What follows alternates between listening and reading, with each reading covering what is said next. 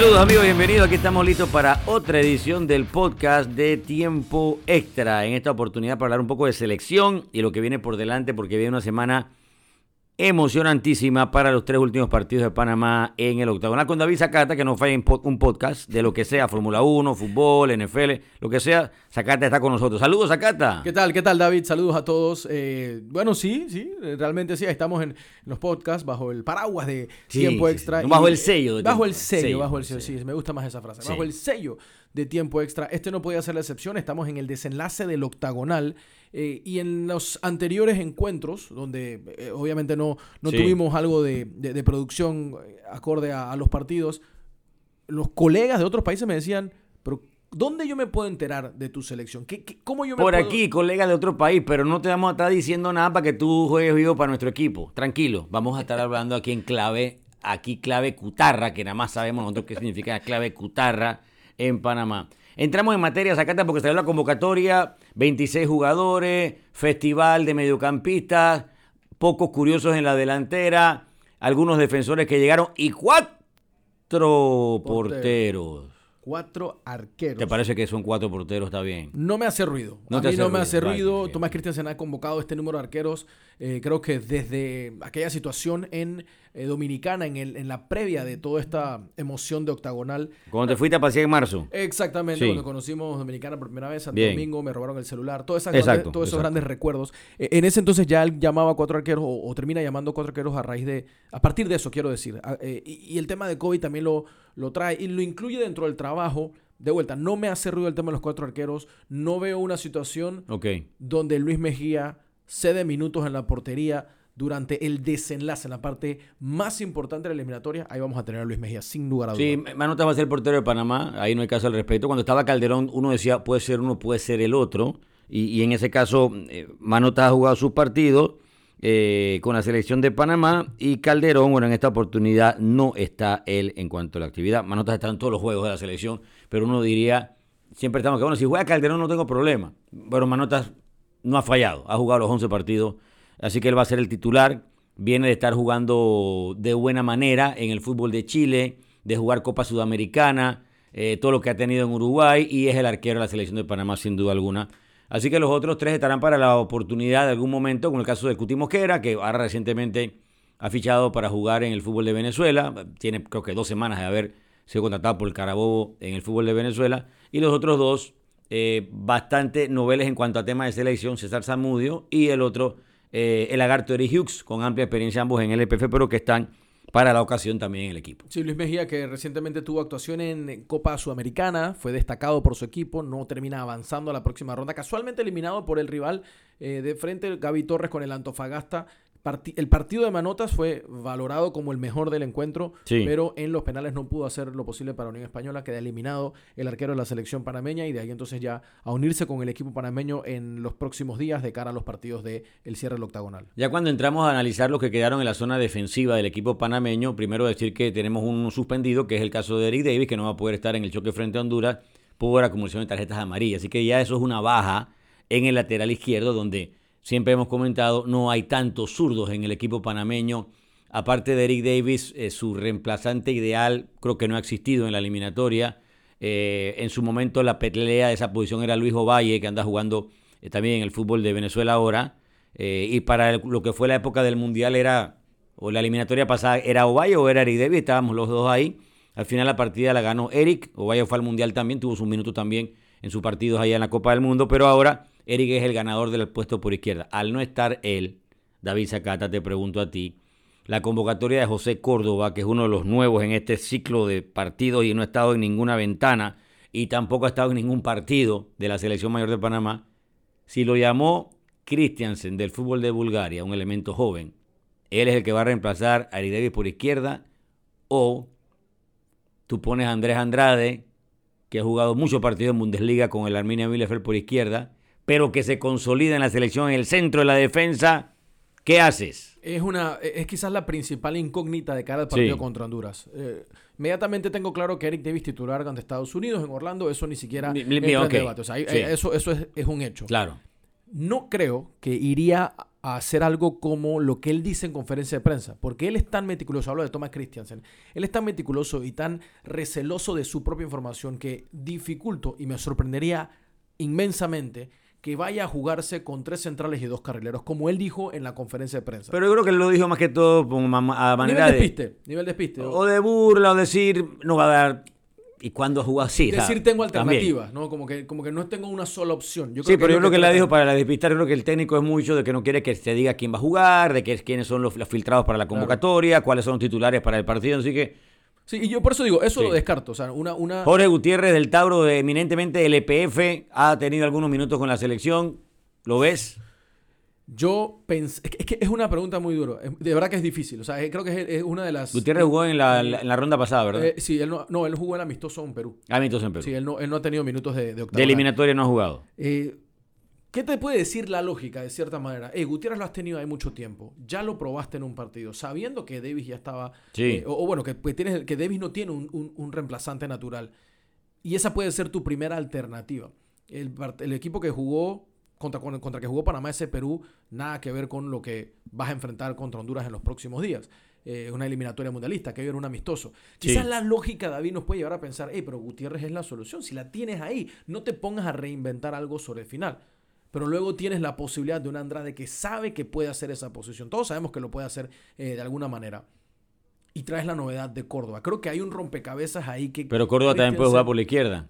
Y hasta Córdoba puede jugar con la izquierda. Sí. ¿Qué sería menos sensible? Yo creo que hoy en día, jugándomela aquí en el podcast, anticipando la alineación, yo creo que al ser una convocatoria menor, o sea, de menor cantidad de jugadores, no vas a ver, y sabiendo ya también informados que todos van a viajar a Estados Unidos, no es esta convocatoria que tiene sus 3-4 invitados que se quedan en Panamá o que ya sabes que van a hacer el corte. Sí, me dijeron que van los 26 a Estados Unidos, además, todos. ¿Tienen que ser cuántos por partido? ¿23 o 24?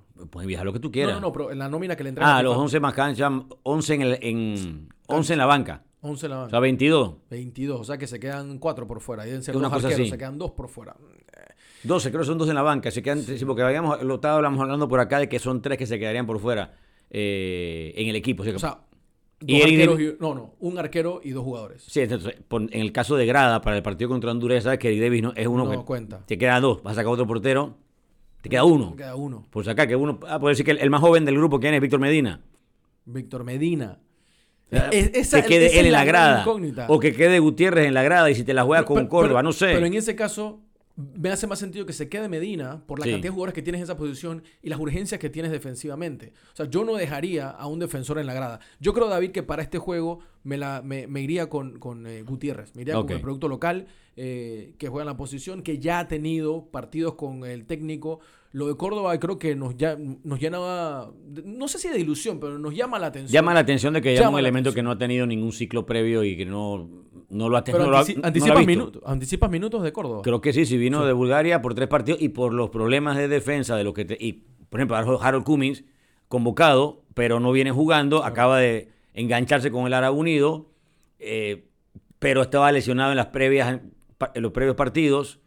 Pero ya sabe que es un tipo que te da liderazgo, ha sido capitán de la selección recientemente para la época Copa Oro, por ejemplo. Entonces, hasta la Copa Oro. Hasta la Copa Oro. Después ha perdido la titularidad, ha tenido lesiones y demás. Pero en zona defensiva la incógnita es el lateral izquierdo porque las otras zonas creo que están cubiertas.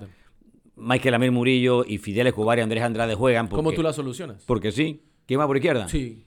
Yo me voy con Andrade por izquierda y pongo a Córdoba en el centro. Andrade y Córdoba. O sea, pero yo sé que mucha gente dice, no, porque Andrade es el central en el equipo y está bien, ok. Pero no es loco ponerlo a jugar por izquierda porque en su equipo, ahora es que en el Arminia, en estos últimos partidos después de la lesión regresó y anda central. Pero cuando comenzó la temporada de la Bundesliga, lateral izquierdo de Arminia Bielefeld, en la Bundesliga alemana se llama Andrés Andrade. Así que loco no es. Diferente en Panamá sí porque no ha jugado por allá. A no ser que algún momento de emergencia, alguna cosa que ha tenido que jugar. La realidad es que al técnico y al staff en general, sí. Su salario obviamente va para conseguir los resultados. Y esos resultados se consiguen por medio de las decisiones que tiene que tomar. Y aquí es una de me parece, de las más importantes decisiones de este partido contra Honduras, porque lo he reiterado en diferentes ocasiones. Para mí, el partido contra Honduras no tiene una alternativa de resultado. Es exclusivamente sí, es por eso hace rato tú decías de que no, que el idea con Estados Unidos y contra Y con Canadá digo, pero todavía no pensemos en eso. Vamos a pensar exacto. O en sea, Honduras. Yo lo que quiero decir es que no es, cuando hablo de esto a nivel de la audiencia de podcast es, esta alternativa tiene que venir a raíz de la suspensión de Davis por el partido contra Honduras. Sí. A partir de aquí, solo porque está suspendido, él recupera su posición. Esa era la razón del comentario. Ok. En la mitad de la cancha hay 10 jugadores. Tenemos una baja que es la de Armando Cooper, lastimosamente por lesión, un jugador que el tema con Cooper es que es el verdadero, yo hablaba de un leñador mixto, porque puede jugar en diferentes posiciones. Y aparte de que puede ser leñador, hombre de pegada, de que necesitas en la contención, también te sirve en la mitad de la cancha para soltarse y meter un pase filtrado. Pues Cooper, así que mismo como te juega de posición, te puede jugar de 5, te puede jugar de 6, te puede jugar de 8, ha jugado 11, ha jugado un montón de posiciones Armando Cooper, montones de partidos con la selección de Panamá. Lastimosa su pérdida, su baja, porque es un jugador que le soluciona a Christensen muchos temas en la mitad de la cancha, tener la pelota o peleársela al otro o meter un balón. Él no va a estar. Y tampoco es que lo reemplazó nadie en la nómina, porque de los 4 contenciones de la selección, los 4, eran 5, sin Cooper quedaron en 4, nadie reemplazó a Cooper. Porque está Fulo Martínez, que tiene su rol, está Ayarza y los 2 titulares que son Carrasquilla y Godoy, sin duda alguna que van a jugar nuevamente ahí en esa mitad de la cancha de la selección de Panamá. La selección quizás tiene en un momento específico, de vuelta, hago bien a bastante paréntesis de la ausencia de Davis, pero tiene 8 jugadores, creo que sacábamos hace poco, que tienen la característica de fijo. Está Manotas, está Murillo, Fidel, Andrade, Davis. Ahora, hacíamos el debate por razones ya dichas. Luego en la mitad de la cancha es Carrasquilla, Godoy, fijo, eso para mí no se mueve. Puede variar un poco más adelante por delante de Carrasquilla y Godoy. Ahí es donde más ha variado. Ahí es donde no ha logrado tener Thomas Christiansen el óptimo rendimiento de todos los jugadores en la posición. Has tenido chispazos de José Luis Rodríguez, has tenido buenos momentos de Góndola, has tenido un revulsivo en Yanis, Bárcenas, buenos partidos, de repente te queda de ver en unos momentos. Quizás el más regular es el veterano Alberto Quintero en términos generales. Y luego cuando ves el ataque, me llama la atención porque manejo acá la estadística que comparte la Federación Panameña de Fútbol, donde un Cecilio Waterman en esta convocatoria es el jugador número 17 en cuanto a minutos jugados, con solo 131. De 3 partidos jugados, David, solo ha sido titular en una ocasión. Y nada más jugó 3 veces. Solo 3 juegos, una titularidad. ¿Y cuántos goles lleva? Igual goles que Blackburn. Sí. O sea, en todo el proceso eliminatorio. 3 goles. 3 goles, pero... En este octagonal. Pero si tú piensas en titular, tú piensas en Blackburn. Pero tú dices, y yo creo que todos lo manejamos de la misma manera, puede ser Blackburn, puede ser Waterman. La realidad es que Blackburn es superior en cuanto a minutos de juego a lo que ha visto de Son Waterman. 3, son 2 goles de Waterman. Me acuerdo que le hizo a Jamaica, le hizo gol a... ¿A quién más le hizo gol Waterman? Son 3 y 3, si no me equivoco. Blackburn le hizo el gol a México. A México. Correcto. Sí, son 3, son 2. Waterman no está en la remontada de Honduras. Sí. Está ahí también. Waterman hizo esa que se la robó a Mendo Figueroa. Sí, está en la remontada. Sí, claro que le pelea ahí. Sí. Él está en esa. Él hizo gol en Jamaica. Bueno, ahí está Jamaica. Sí. Honduras. Sí. ¿Y cuál es el otro? Jamaica aquí no jugó. No, el de Jamaica acá no lo jugó. Y Blackburn hizo gol en Canadá. Blackburn hizo gol contra Jamaica allá. Y hizo el gol contra México. Entonces deben ser 2 entonces. Son 3 que lleva Blackburn. Waterman tendrá los goles. Porque Waterman hizo goles en los partidos en Rocarú. Exacto. Ahí fue donde hizo goles. Pues acá él anota a Curazao. Acá. Sí, y creo que también a Dominicana. A Dominicana también se dio un festival, un banquete. Que hubo 3. Y el día de los 13 goles todo el mundo metió goles. Así que... Sí, ese no.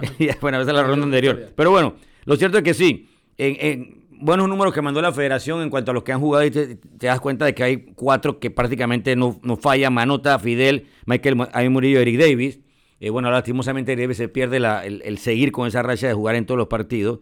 Pero hay algunos elementos, por ejemplo, César Yanis, hasta un 10 juegos. Claro, no ha sido el montón de minutos porque ha sido 3 veces titular. Pero para tener en cuenta 10 participaciones de César Yanis, 8 del Pumita Rodríguez, 6 veces titular. Negrito, Quintero y Bárcenas han abierto 9 y en 8 oportunidades cada uno. Son elementos que tú sabes que vas a tener ahí. En la mitad de la cancha, aparte de lo de Godoy y Carrasquilla, uno diría que por encima de ellos, en cuanto a la llegada, a la creatividad, tú vas otra vez a usar a Bárcenas y a Quintero. El tema es quién es el que va a ser el otro tirado por la izquierda, el que los va a acompañar. En esa posición ha jugado Yanis, ha jugado Góndola, ha jugado el Pumita Rodríguez. La gente quiere a Ismael Díaz, que misteriosamente no ha jugado un solo minuto, Ni un minuto en el octagonal. Ha estado en algunas ventanas, se ha tenido que ir a la grada, algún partido ha estado en la banca, pero no ha visto minutos. Se dice que y esa es la gran pregunta ahora mismo. ¿Está ya para jugar? Uno diría sí. ¿Está en buen momento? Sí. Viene de jugar eliminatoria de Copa Libertadores, haciendo goles con la Católica de Ecuador. Está rápido, está anotando, está llegando y es un mediapunta porque el delantero centro debe ser Rolando Blackburn. Entonces, lo que nos queda aquí en este podcast es ese tema. Sakata, ¿va o no Ismael Díaz desde el arranque? ¿O vuelve con Góndola o vuelve con Pumita o vas con Yanis? Yo no sé qué tanto rigor se le aplica a Es buen problema, ¿sabes? Me parece que es un buen problema. Los jugadores que he mencionado, sí. Yo digo que cualquiera de los 4 juega y tú dices, dale plomo, vamos bien. Hace poco debatía en unos programas que yo no puedo sacar de la consideración a José Luis Rodríguez. Exacto. Porque a nivel de club, sí, a pesar de que viene con unas molestias, que él mismo mencionaba que está tratando de recuperar unas molestias recientemente, a pesar de eso, o sea, su rendimiento en club es positivo. Cuando llegamos a la selección, se nos abre un amplio margen de dudas de dónde está el José Luis Rodríguez que usualmente vemos los fines de semana en España. Tú quieres otra cosa, ¿Por qué no lo vemos en la selección? Sí. Entonces, eso me genera esa sensación de expectativa de cuándo va a ser, cuál es el partido. Mira, por ejemplo, en la última, que se destapa. Segundo tiempo en el Azteca tuvo la oportunidad en la corrida que nos estábamos defendiendo, casi la mete la bola, le pega en la cara a Ochoa y se va. Es una de las oportunidades claras de Panamá. Una clara, pero me acuerdo después de ese partido, y recuerdo porque estaba con José Ángel en el estadio y le digo, ¿y después? Sí. O sea, después lo perdimos. Claro, claro. Totalmente en el encuentro. O el Pumita del último Copa de Oro, que estábamos eliminados, pero hizo 2 goles. Ese José Luis el juego de Orlando. Está. Entonces, yo no sé, David, si para estos partidos que, como te digo, sobre todo el de Honduras, que es innegociable otro resultado que no sea el triunfo, yo estoy esperando que aparezca ese Puma que yo todavía no he visto. Pero entonces, ¿sí piensas que le van a dar él para jugar? No. O sea, yo no me juego con la expectativa de ojalá este sea. No, no sigues esperándolo. Yo ya suficientes esperas. Yo lo tengo ahí. Y yo sé que yo le puedo dar unos buenos minutos de partido para que haga lo que se va a hacer. Pero no puedo esperar a que hoy sí va a ser Está bien, pero el tema es que tienes 4 para un puesto, ¿verdad? Yo cuando te hablaba... Bueno, y a Medina 5. Está Medina también. Sí. David, yo no lo veo loco que sea Ismael Díaz en esa posición. Okay. O sea, yo no veo loco. Pero si juega César Yanis o si juega Góndola, también tienes elementos que ya se han probado, que han jugado. Ya hablamos 10 partidos de Yanis en la selección. Y jugó muy bien contra Honduras. Y tuvo muy buenos minutos en el partido contra Jamaica, por ejemplo. Y Góndola también, contra El Salvador, gol. Y cuando jugó con Estados Unidos también. Y lo que ha jugado Góndola. ¿A ti no te parece que Yanis entra mejor de cambio? Sí, él es revulsivo. Totalmente revulsivo. Es el revulsivo, pero ha abierto 3 partidos. Sí, seguro. Y cada vez que ha sido titular, nadie lo tenía para ser titular. Exactamente. Teníamos que juega Pumita, que juega Ismael, que juega Góndola y aparece Yanis. Pero bueno, es un buen... El tema es ese. Entramos mucho polémica de que quién debe jugar y debe jugar el otro. Pero el que está jugando o está dejando de jugar, Góndola, Pumita Rodríguez, Yanis, Ismael Díaz. No voy a decir que los 4 son iguales. No. Pero los 4 son buenos. Por algo están en la selección. De repente no meto a Medina en el paquete porque Medina acaba de llegar. Es muy joven y creo que Medina tiene un muy buen futuro. Y si juegas en el Saprissa de Costa Rica, por algo es. No por buena gente, ni porque te le cae bien a un tipo. Es porque juega. No, es tremendo jugador. Porque en el Saprissa es para jugar. Ahí no es. Es para jugar. Ahí pero no es para esperar. Yo me iría por Ismael Díaz, pero cualquiera de las opciones son buenas. Es que y yo tengo otro punto que no podemos estar esperando al Pumita. Pero sí está confirmado de que cuando juega Yanis juega bien y cuando juega Góndola juega bien. Cuando juega Rodríguez, de repente estamos esperando porque sabemos que puede hacerlo mejor. Y a Ismael Díaz no lo hemos visto con la camiseta de Panamá jugando en el Octagonal. Debería ser el más motivado del planeta Tierra, Ismael. Yo pensaría que sí. Después de tantas lesiones que lo alejaron de su gran promesa que tenía previo al Mundial de Rusia, que estaba allá en Portugal, Porto B, al lado de Andrés Silva, haciendo goles. Lo quería el Atlético de Madrid, lo quería el Celta de Vigo, lo quería tal y cual. Lastimosamente vinieron lesiones y que tuvo que mantenerse jugando con otros equipos. Ahora tú dices, esta es la oportunidad. Es el momento de apostar. Y apuestas es, otra vez Pumita, o apuestas por Ismael. O metes confirmaciones que le ha dado al técnico, juegas con Góndola o juegas con Yanis. Esa es la que tiene que resolver Christiansen. Sí. O sea, yo no sé cuando Christiansen llega, porque obviamente no es una cuestión que él haya dicho o expresado con detalle. Yo no sé si cuando él llega a él le dicen, ojo con Ismael, que es un jugadorazo y que yo no sé si a él, digamos, le venden una idea. Le pueden haber dicho, por dar un ejemplo. Por dar un, sí. Pero si nosotros llegamos al partido contra Honduras sin minutos de Ismael, como pasó en la jornada, en la ventana anterior, viniendo quizás yo me atrevo a decir que el mejor mes de la vida profesional de Ismael después que ha vuelto al fútbol extranjero, que ha salido de Panamá y no tienes minutos de Ismael, claro que sería extraño. Entonces, si no juega ahora, no juega nunca.